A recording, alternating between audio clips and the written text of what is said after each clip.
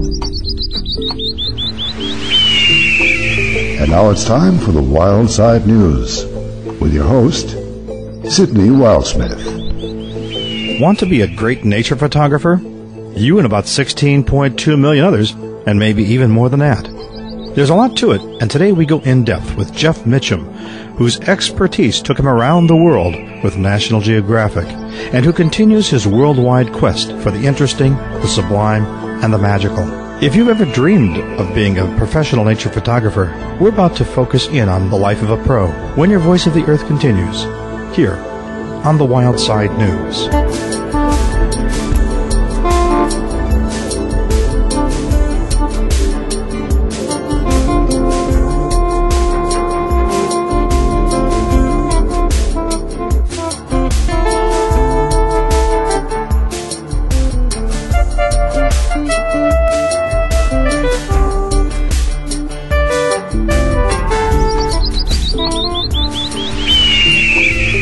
Welcome back to the Wild Side News. And now, Sidney Wildsmith. Imagine, if you'd like, what it would be like to make your living traveling around the world to some of the most exotic, remote, and breathtaking places, and being paid to seek out the interesting, the intricate, the powerful, and serene, and capture it all on film. The life of a professional nature photographer is filled with adventure, mystery, and romance. But the truth is, only a handful ever really have the skills, determination, and whatever else it takes to become one of the best. But today, we're going in depth with one of the top nature photographers. Jeff Mitchum discusses how he got started, what it takes to be a top-tier nature photographer, shares some of his secrets and adventures. He's not only got a great eye, he also has an ability to share his perceptions with clarity and a great sharing of spirit. There's a lot of insights, no matter what your level of interest in photography may be. Jeff tells you what you need to know to become a great nature photographer.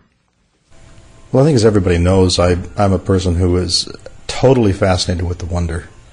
That also translates as the beauty that we see in this extraordinary planet, and as well the miraculous nature of the creatures, the wild creatures. They thrill me as they thrill so many people. I'm sitting in the studio of someone who is a very fortunate guy, hard-working. He has an opportunity to literally go out into nature and spend real time, because what he does is he takes his cameras out there and creates some extraordinary images, and has been very successful with this. And I want to welcome to the Wild Side News, Jeff Mitchum. Jeff, thanks for being here. Thank you, Sidney. It's great to have you, and welcome to Mi Casa. Yeah. We both share space here in the San Diego area, and so this is a rare opportunity for me to actually sit with one of my guests and have a conversation. You're a photographer. You like to work with film, and you like to work with... Your presentations are very large format pieces that are truly extraordinary. Let's first of all start talking about how in the world you got started as a photographer. For me, is when I was about 12, my dad was an avid hunter, and when we went out during opening season for pheasants, and then later for deer, I just asked my dad the question, why? I don't like the meat. I said I prefer chicken, and I prefer fish and cow if I have to do something. But I said I just don't understand why I would want to shoot something that I don't want to eat, and there's no need to shoot them. And and so then he gave me a camera. And he said, "You're right." And eventually that led to my dad getting out of hunting, that one question. So from there, that's where my photography began to take on its own personality and its own charm. And as I see things, through nature, with the camera lens, and that was really like the beginning of where my photography started. My dad introducing me to the outdoors through hunting, and then that light clicking on, that I don't have to go outdoors and shoot something. I can go outdoors, see it, capture it, and let it walk away, leave it alive, leave it in a better condition, hopefully. So where did you grow up? Grew up in California, born, raised here in Southern California, on the beach, surfing. That was pretty much my protocol. Growing up in the swimming pool, and that would be at 4 a.m. swim workouts, then at 6 o'clock, surfing Huntington Beach Pier, in school by 8, and that was the rough life that I had to live.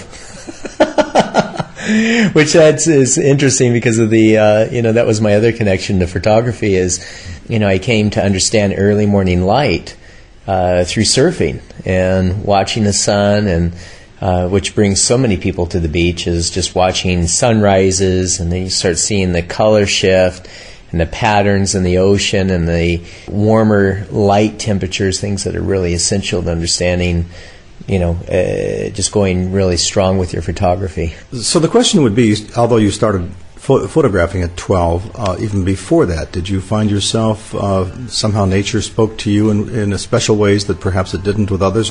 Pretty much it was just a thing that I realized I was seeing things with the camera and interpreting nature in a unique way, in a different way, as I would be pointing things out to people and identifying and, possibly going macro with it, that other people would just be walking by. And so I started thinking, I'm seeing things differently than the way that these other people are seeing it.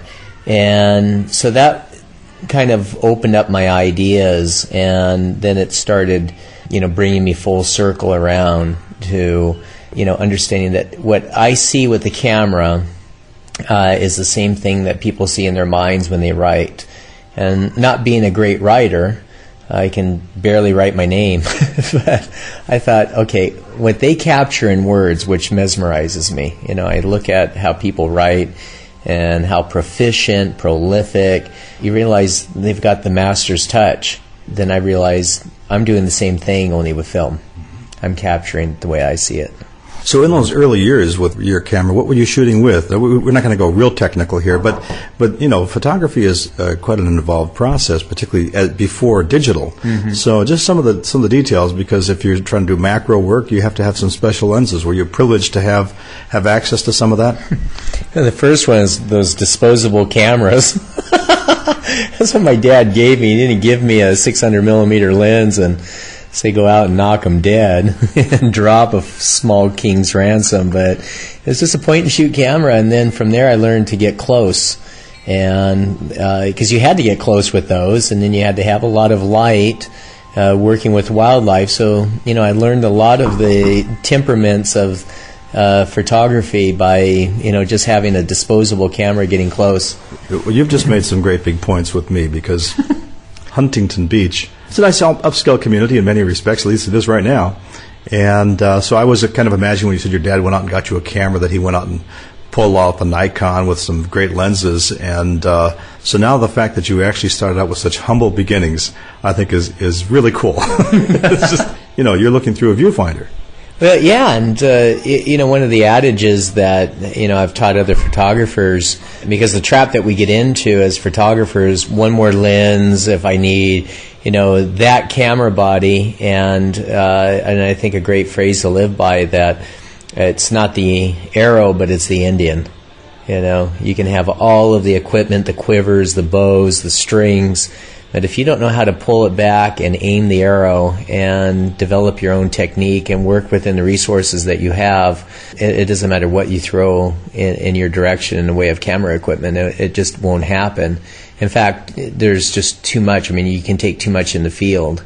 And I think that one of the great challenges is that, to make whatever it is that you have, make that work for almost any application. You should be able to strap on an 80 millimeter lens and go out and do phenomenal work and develop that discipline there. Because people listen to this from the internet, why don't we invite them at this point, if they wish, to go ahead and take a look at some of your images. So let's start with your website. Yeah, there's a couple of different websites, but the new one that we just launched is called Seasons of Light Gallery, plural, Seasons of Light Gallery. And a link to that is Mitchum Photography. So MITCHUM photography.com, and then that'll get you into the panoramics and the wildlife and so forth. I think it's important for people to really see what you do. Then how did you progress at that point? To say that you want to be a photographer, you're going to snap kids, or what are you going to do? But let's talk a little bit how that developed. Yeah, I disdain taking pictures of people. unless it's my family or friends or something. That is unique format. I have a good friend. He does portraiture work, and he does some of my bio stuff when I need someone to take it. And it's a different mindset, and I respect it, but it wasn't for me. I'm too hyper. I am not made for the studio. I've got way too much adrenaline going on, and I've got to be moving. And I like the challenge of landscape photography, so I'm very highly competitive.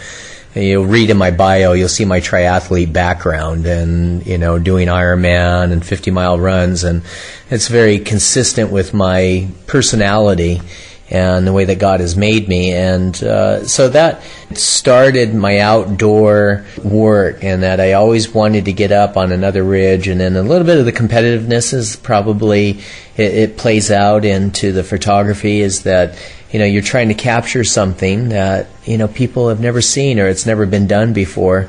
And in today's world where every household has a camera, that's a very difficult challenge. So, but I can take it personal and, say, there's much to do in this world still, and what it means to nature. So that was step number one, and then the other step that, allowed me to progress was, just simply success. I started being published, and people started taking a great interest in my work. People wanted to buy my prints, and I thought that was pretty cool that somebody would want to put that on their wall and live with me, not personally, but with an image that I took. And from there, it just opened up a whole, bunch of, new opportunities. And then slowly, it came to the point that after, my stint with National Geographic, that I went exclusively into fine art print photography, versus more of a documentary kind of work. And really, I wanted to have strong statements built around nature and landscape scenery that would really push and move people emotionally and practically to get involved either in the environment, and ideally both, and then to do interior decorating and promoting what we've got going on.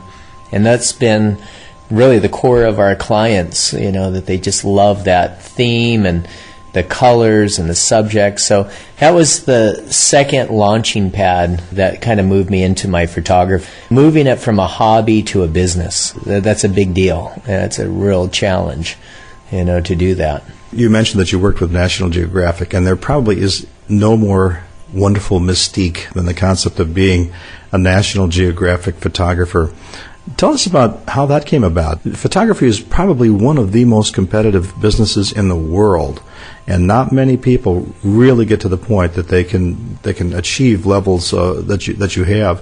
How do you begin to work with National Geographic? Sidney, you're a good photographer, and there's, like you said, there's many great photographers that are out there. From a technical standpoint, there's a lot more technical people than I am. And as far as success and making that connection and doing all of that, I just tell people it's dumb luck. You're just very fortunate. You're in the right place at the right time, and it makes a connection. And then they go through your portfolio, and there needs to be depth, there needs to be strength, there needs to be uniqueness. So, but again, a lot of people have that, and then why is it that your number gets pushed versus someone else? It's just luck, and it's you can't understand it. It's like grace. Would God choose to use grace and work with one person and several people? And you never can figure that out. It's a mystery. So I'm done trying to figure that one out. I'm thankful. But it came to the point that I turned them down so that, they just don't pay anymore. So because of all of these other great photographers, there's no business anymore there, for a family person. And, if you want to own a home, and it's, at that point, it's, you got some big decisions you have to make. So that's what's so nice about being self-employed. So what's it like trekking around the world, stalking the wonder with an eye to capture its life in a flash? We continue our talk with Jeff Mitchum when your Voice of the Earth continues here on the Wild Side News.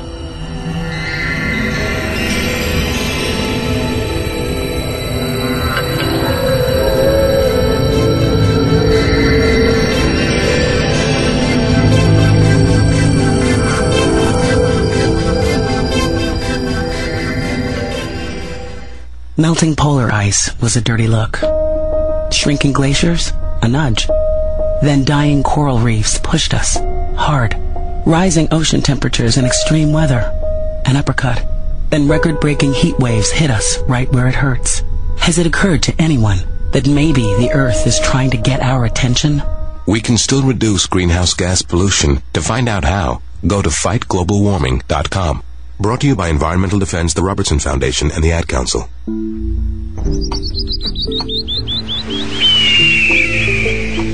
Welcome back to the Wild Side News. And now, Sydney Wildsmith. One might think that with the trillions of megapixels being caught on digital cameras, there'll be no shortage of great nature photography in the years ahead.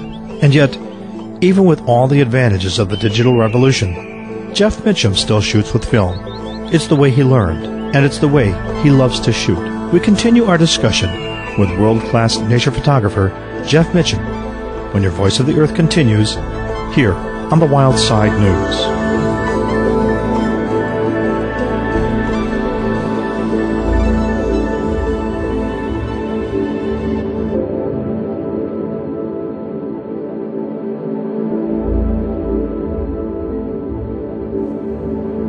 Jeff Mitchum has spent most of his life looking for the beauty and the splendor. Then he peers through a viewfinder and pushes his finger. And, well, there's a lot more to good photography than that. Jeff continues to talk about his adventures in stalking the wild wonder. Well, I'm sure a lot of people would find it interesting when they look at your website. I'm sure many people already are. They're going to see that you've really traveled many, many, many places. I mean, all over the world. Mm-hmm. and taken some extraordinary shots. Talk a little bit about how you approach this portfolio, because it is everything from spectacular close-up images of wildlife as well as grand landscapes, but then as well place. And I'm just curious how you kind of approach those different realms from your professional perspective. Well, there's a couple of things, again, that business side, if I could start with that. Sometimes there's an image that you come across and you know that you have a market for it. And also you know that is going to be a good market for that particular image, and that when the public sees it, they're going to get involved, or they're going to be more conscious when they come into that area, keeping it clean, keeping it pristine, restoring it, protecting it. So there's a little bit of a mixed marriage there. The business side, does somebody really want to purchase this image? Is there a need for it? And then sometimes, the other part is, its value to the world. So there's the business side. But when I generally approach, though, for the most part, 90% of the time, that's just the other 10% sometimes clicks in the back of my brain, I'll come upon a scene, and I look at it, I study it. Other times you've seen other people that have taken that image, and you look at it and you study it some more. And then I start thinking, how can I photograph this differently? Or has it really been captured in its essence? There's a place when you go on the website, in fact, it's under my new releases, and I've been working in this area in Big Sur, maybe the most photographed place in the world outside of Yosemite. And it gets a lot of good photography, and there's and the guys that live there, I think of Brock Bradford at the Big Sur River Inn, and he's but he lives there. That's his backyard. You cannot compete with those guys. It's a done deal. I mean, they live there. They see all the changes, and 7 hours north for me. I can't get there when I would want to be there. So, and generally I'm in another place of the world anyways, but sometimes I'll see some of the things that he has done, and I'll look at it and I'll study it, and then I want to know, how could I shoot it and what would be different. So even though this is his backyard, I have what is really unique and special, and when you go to the new releases, you'll see an image, and it's called Under the Moonlight. I did this 3-hour exposure at an F11 with this lagoon, waterfall, the ocean, the seascape, and sensational. Just a beautiful image and unique. So, I walked out of there with a diamond in the rough that, nobody's really captured that before. And, I kind of carried that same theme down into Pfeiffer and the same area. And, Just thinking, just sitting and then shooting it throughout the year. Different times of the year, different lighting, different angles of that light. So you have to be very religious in, approaching an image like that, or any image, and just thinking, how can I approach, and, probably then, the key to photography at that junction and great photography is anticipation. Seeing it in your mind beforehand and being prepared to capture it. And that means weather conditions, reading the lighting, color shifts, the landscape, the composition, all of that has to be done, should be done well in advance. You just don't stumble across great photos. Ansel Adams stumbled across one in Santa Fe, New Mexico, and we know that famous photo that he has. But that's, those things happen, but not rarely. It's obvious to me when I look at your work that you've spent real time. You can't just be driving along, maybe once in a while. Once in a while you may get lucky, okay? Mm-hmm. But literally in terms of, let's say, U.S. landscapes, do you travel back roads? How do you find the off-road places? Do you spend time literally hiking, walking around? Yeah. And what you do is, you get up and you have your early morning subjects that you want to work with, and perhaps the day before you laid out that early morning shot. Again, you're anticipating, you're looking at the direction of the sun, where it's going to come up, how is the lighting going to affect what time of day that you want to be there. And so a lot of your homework is done the day before, and then you arrive, you shoot that location, and typically, noon and, the afternoon hours, the sun is so harsh that that's an ideal time to scout. And so here's your chance to organize your film bag and, clean camera equipment. But that's when I start hiking. I'll do a lot of back road driving and, investigating, looking, walking down canyons, and, and staying disciplined too, that you can never go over enough ridges. Just keep going and looking and looking and looking. And another point that I would say that needs to be adhered to is not only the hiking, but being very, very disciplined in, the realm of your fitness. And do not settle for photographs taken out of the car. There's locations, obviously, it's, I think of Oxbow Bend. You drive right to it in the Tetons, and the Snake River. You drive right there, and, the Moran, Junction, and a lot of those places, but don't let that dictate the style of photography that if you're going to be a nature landscape photographer, you got to get out, you got to hike, you got to get up on different angles and get higher, lower, sideways, get wet, whatever it takes. Get out and have fun. Well, I get the sense that's a huge part of why you do this.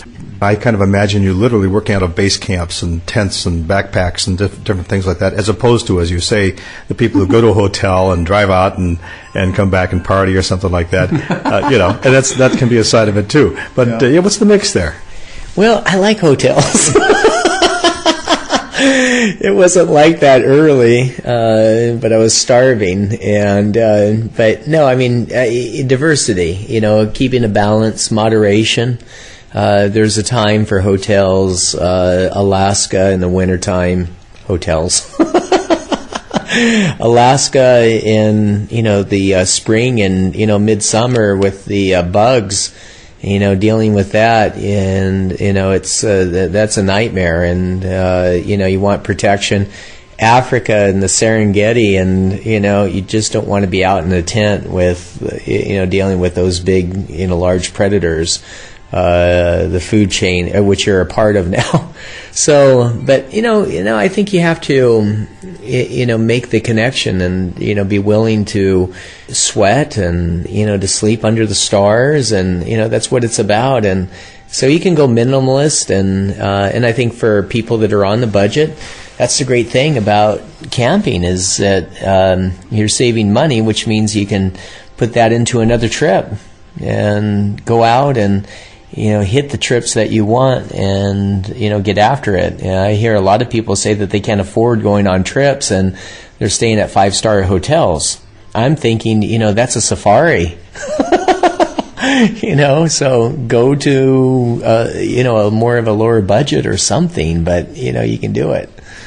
We've kind of been focusing on the landscape, but now let's move into the realm of your animal photography, which is really extraordinary. You really go out and find these amazing creatures.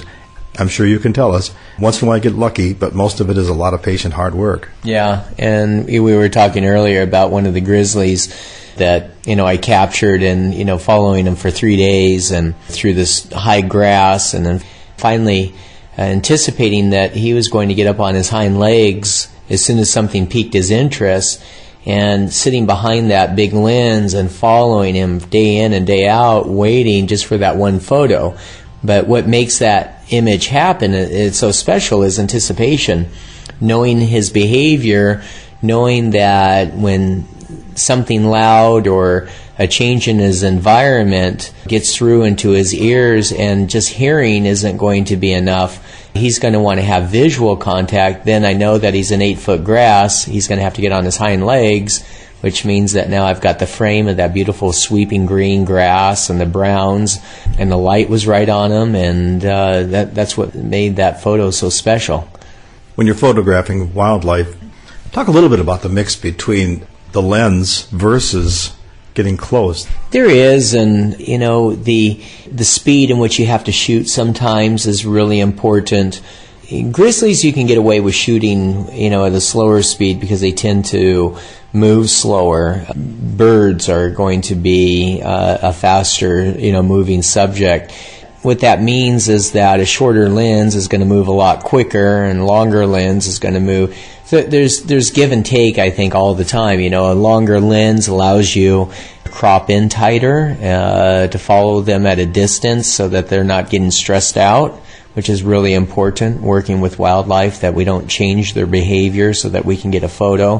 Closer is better. If you can work with shorter lenses, then you can get away from the tripod, ramp up the shutter speed on it, and you're going to get sharper images. But then you also have to make sure that you're not crossing that line, where they're uncomfortable with you. And animals habituate differently. Every animal is different. Some grizzlies I'll work with exclusively with long lenses because they're dangerous. They are an absolute dangerous animal. That particular personality of that particular bear, you can just see they're very agitated. Rarely do you ever see at all. I've never seen anyone working with interior grizzlies up close. Never. All those close-up shots of those big bears are on the coast. They have plenty of food. They're not stressed. They're very familiar with their environment, and you can work very, very tight with them with a short lens. Talk about some of the experiences that you've had shooting various forms of wildlife. Well, you have, there's another image that's in my web portfolio. It's a grizzly in a waterfall, very popular place, in Brooks. And I actually had hiked up into a little bit of a higher area to get away from people, and I was looking for some different angles and didn't want to be bothered by the rangers, so I'm up working in this one area. And the grizzlies will not turn their backs on one another. So if you have another big male competing for the fishing grounds that one is fishing in, then what happens is that the dominant male will push out the other grizzlies to other locations in that area to fish. And so this one big male had come in, and his name is BB, and he was notorious. He actually has killed several grizzlies. He's like, the Mike Tyson of bear world.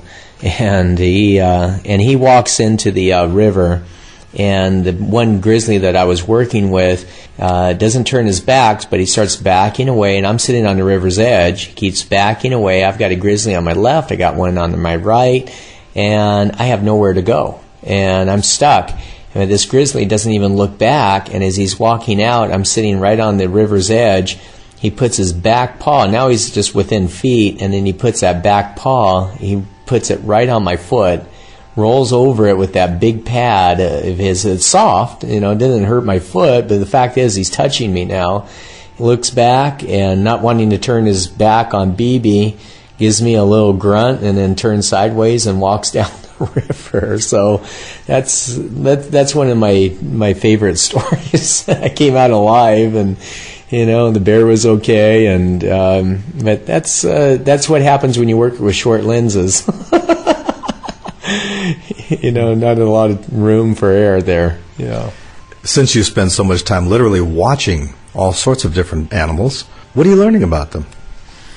Well, that when you move slow, and that when you're very respectful of their environment, you introduce yourself to their environment, and you sit still.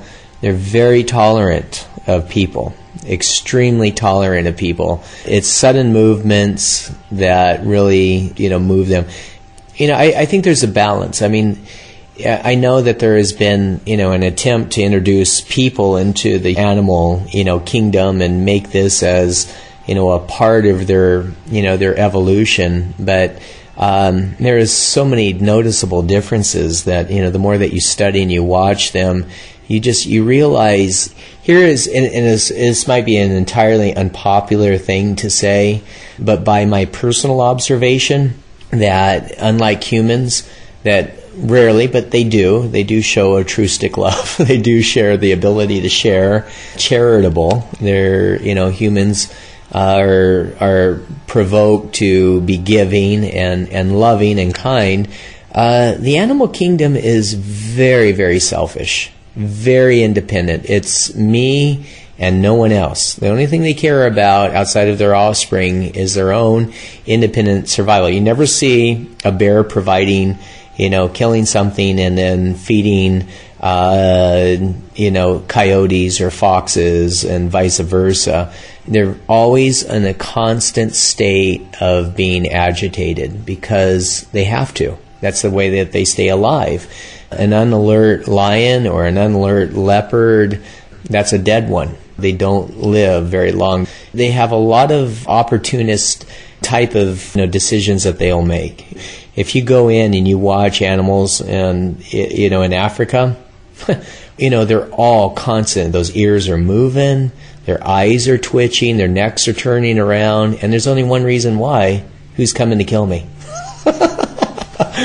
And so it's a different way to look at, not that it causes us not to love them any less, but it does help us to help them. And we don't want to change their environment and start gobbling up more space or doing things like that endangers them.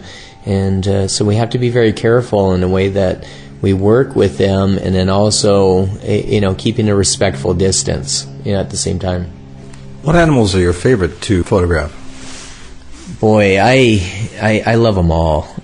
I've taken a real active interest in just breaking down and, any chance that I have around the house, grabbing lizards, so that I can introduce my children into, their world and, studying them.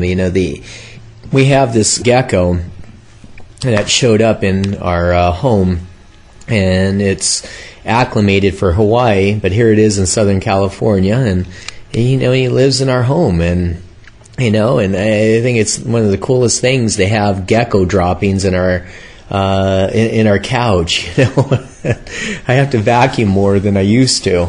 It's such a fascinating animal that it was even used during biblical times as examples that Solomon noticed them. And if you read some of what Solomon wrote about geckos hanging out in the king's palace, and then he made the analogy and the allegory that by their ability to hang on their backs, literally, by the little suction cups on their paws, that they have royalty. They hang out in royal places just because they hang in there. And that's Solomon's point, is they hang in there, and and then he passes on that little bit of wisdom.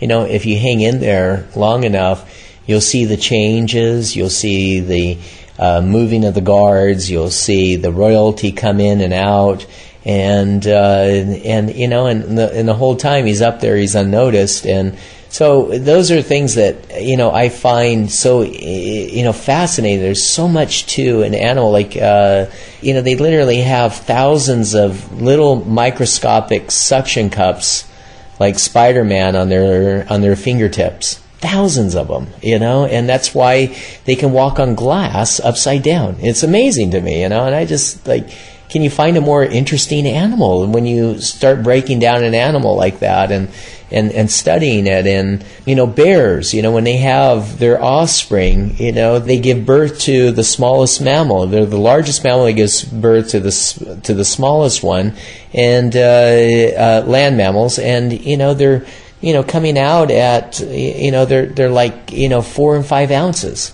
You can't hardly see them, and yet then they grow into these 1,200-pound carnivores, and that to me is, when they're done eating and feeding, and it's a great time to start taking notes and learning about them, and it personalizes them. So, love the bears. I just it's hard to pick a favorite. It just depends where they're at, what they're doing, and there's so much to unravel out there.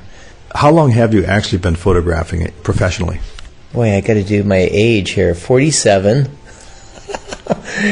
And then going back to 24. So what's 40 and 23 years? Yeah.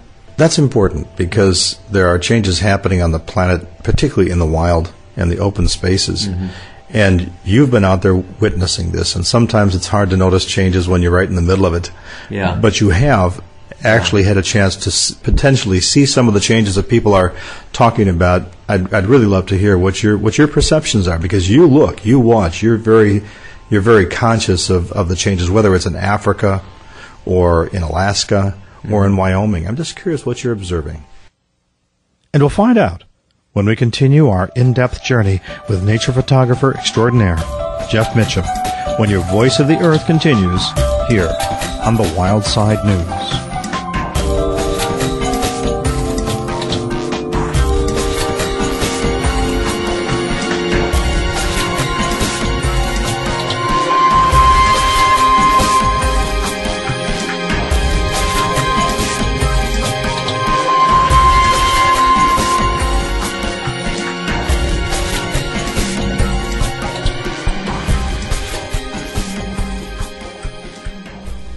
I'm getting a catcher's mitt. I'm getting ice skates. I'm getting a jigsaw puzzle. I'm getting dying coral reefs. A blue bicycle. A walkie-talkie. I'm getting a severe drought. Cool black skateboard. I'm getting melted ice caps. A killer heat wave. A shrinking glacier. I'm getting a devastating flood.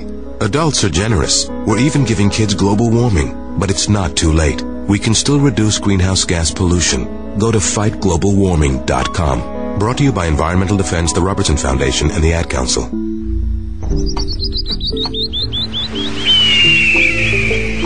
Welcome back to the Wild Side News. And now, Sydney Wildsmith. So go ahead, take your favorite camera, even if it's just a point and shoot, and go out and take some photos. And remember, you don't need to hop in a jet, fly for 16 hours to an exotic locale to shoot a good picture. The truth is, there are hundreds of great pictures every day in your own backyard.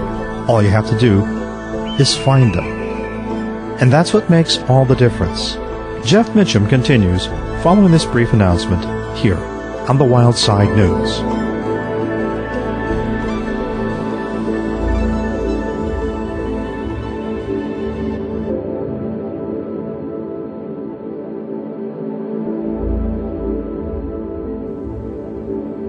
After 23 years as a professional nature photographer, Jeff Mitchum has had the unique opportunity to not only see, but also document the changes he's seen during a time when nature is experiencing some of the most dramatic changes that have resulted from our species' relentless drive to make it better, bigger, and profitable. Jeff Mitchum tells us what he has observed during his time in the fields, byways, hideaways, and beyond.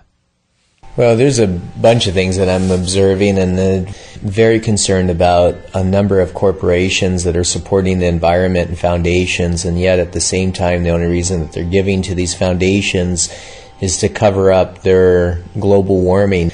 That's a very concerted effort, and it's becoming a very consistent pattern that I can give back in order to take. And that's one of the most notable things that I have seen developing in the world, from a global perspective. So now I'm being political, but I can tell you that I would listen to extremely conservative, and I'm conservative, and so we don't get this wrong. I'm not a liberal attacking a conservative or a conservative attacking a liberal.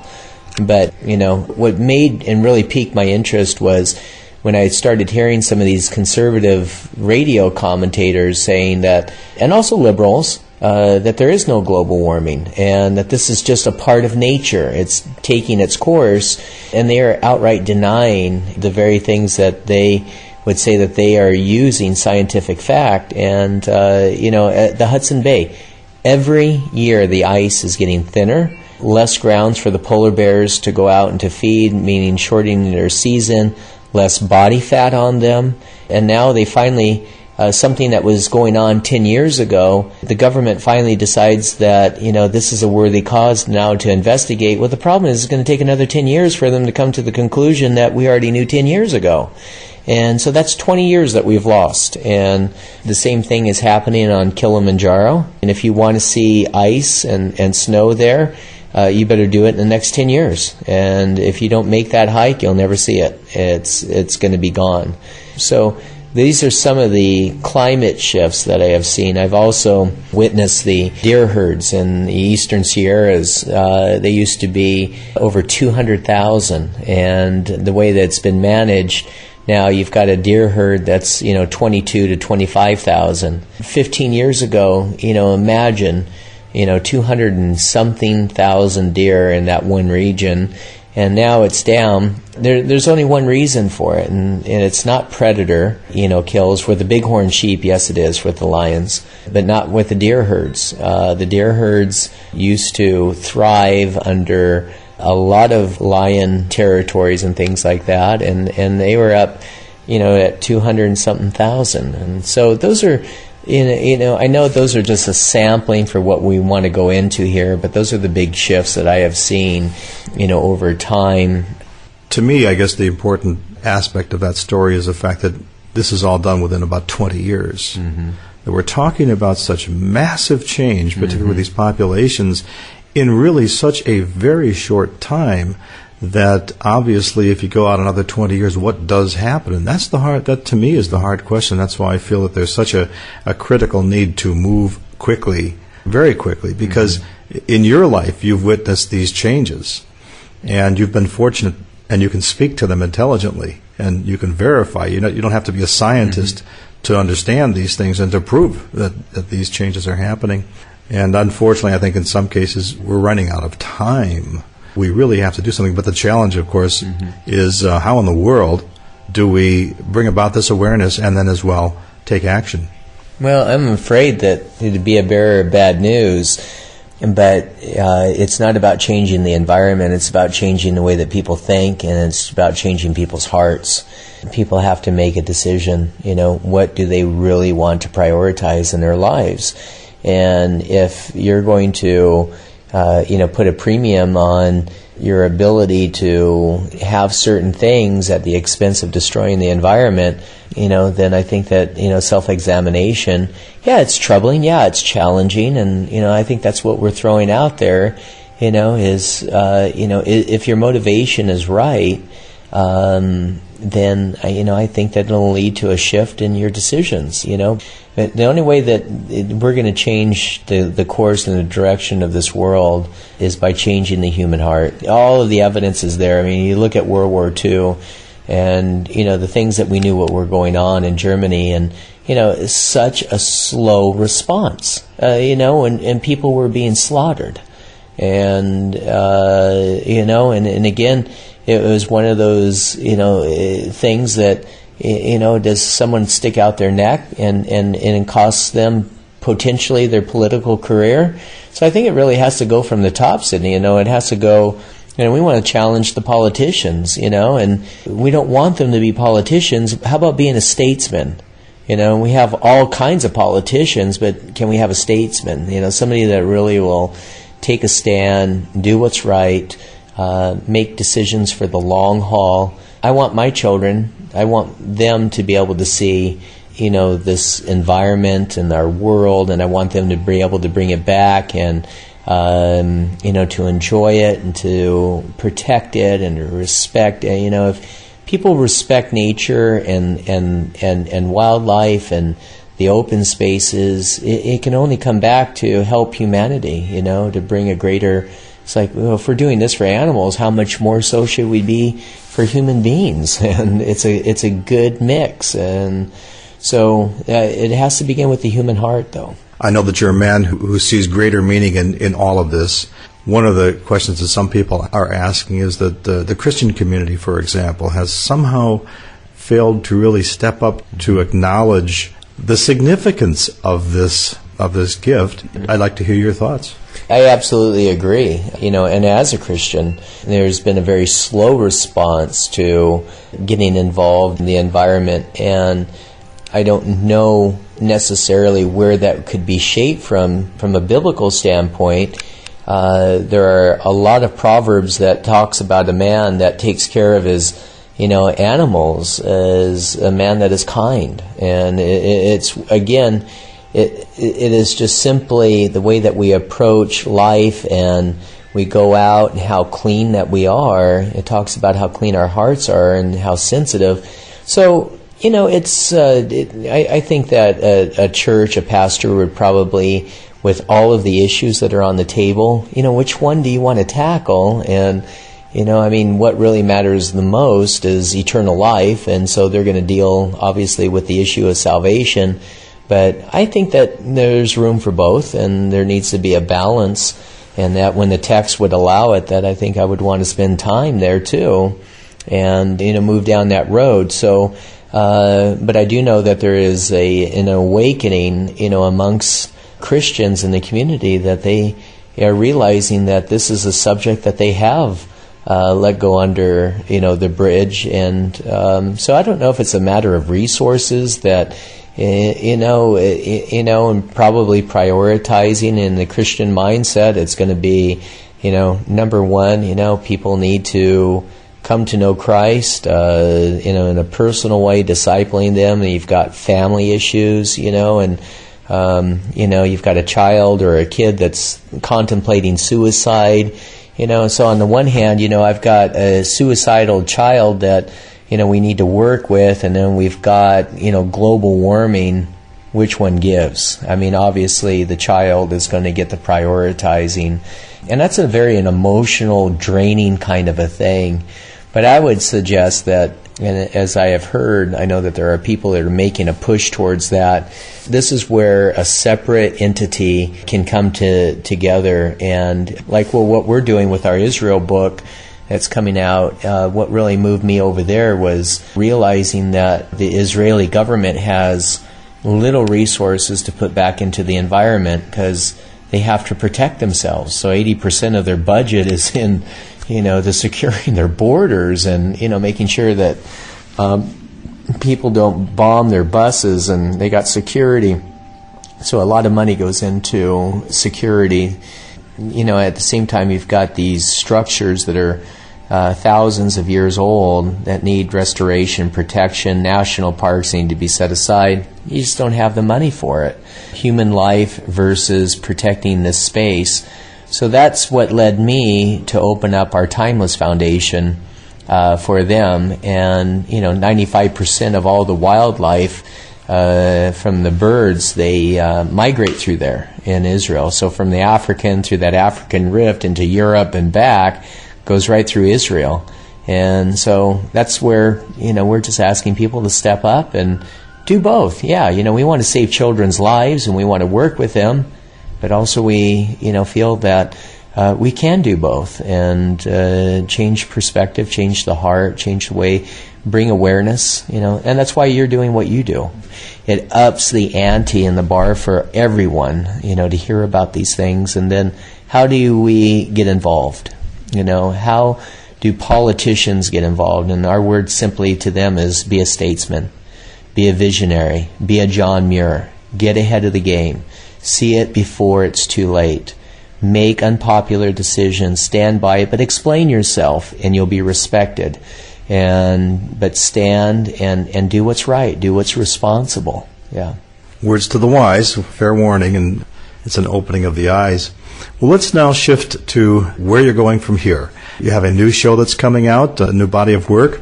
Yeah, it's quite fun. It's been exciting. National Geographic, coming back to them, a couple of years ago, they asked me to do an assignment going into Africa, into China, and kind of tracing the cultural changes and what's going on. They wanted it from a landscape theme, and I just said, I just can't leave. I can't leave my family. I said, I'm really done with it. Thanks, but no thanks. And it was right after that I was commissioned to go into Israel and to photograph Israel in a way that has not traditionally been seen, in the way that people think about Israel. It's desert, they have no idea how beautiful the place is. And so that's what was my assignment. So I went over there and fell in love with it, mesmerized.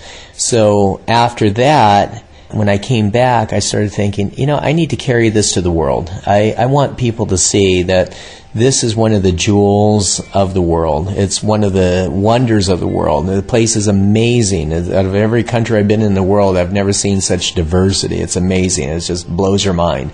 And I thought, this needs to go into a coffee table book. And so from there, the trips back, shooting, springtime, fall, winter. And then, as the book is coming out in October, we have an exhibit along with my new collection called Seasons of Light, and another book called Seasons of Light. And, it's really just springboarding, connections, and then also the foundation. We really want to do something unique and inspiring, and, looking for people to get involved with our foundation and write the check so that, our kids can do things, over there, and be generous. This is a place that there's only one of them, and, it doesn't matter if you're Muslim, Christian, Hindu, Buddhist. This is the great treasure. It's a great human message, period. And so, the artifacts but just the natural beauty and the wonder of it is just, it's special. So those are some of the things that are going on, along with the opening up of a couple of new galleries, and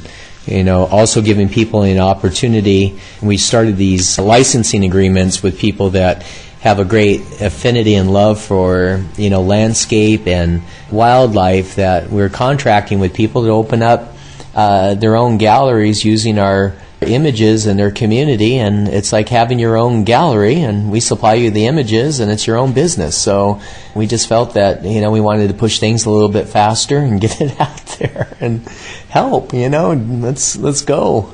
If people wanted to go to one of your galleries that are in existence right now, where would they go?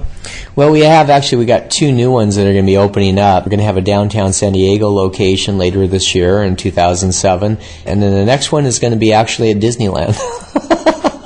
Right in the promenade. And so that's our big, opening event. And, I forgot, we have 2 galleries are going to be opening up in Israel, one in Jerusalem. And so we're actually looking for a buyer for that one, and then at the airport. And so that both those locations are, and then in Galilee we have one at the Tiberias. So it's a busy year for us. Well, it's been an absolute joy talking with Jeff Mitchum, who's a sensational photographer, but as well a human being. And I want to thank you, Jeff, for sharing all your thoughts and your spirit here on the Wild Side News. Thanks for having me, Sidney, and it was very wonderful to spend this time with you and your listeners. So don't ever give up. Push yourself to find the best and record it on film, on tape, and digital format, or by any means possible. It's more important now than it has ever been before to awaken the people of this world to refocus their attention back to the gift, for it is far more splendid than any one of us can tell. Visit Jeff Mitchum's website at seasonsoflightgallery.com or at mitchumphotography.com.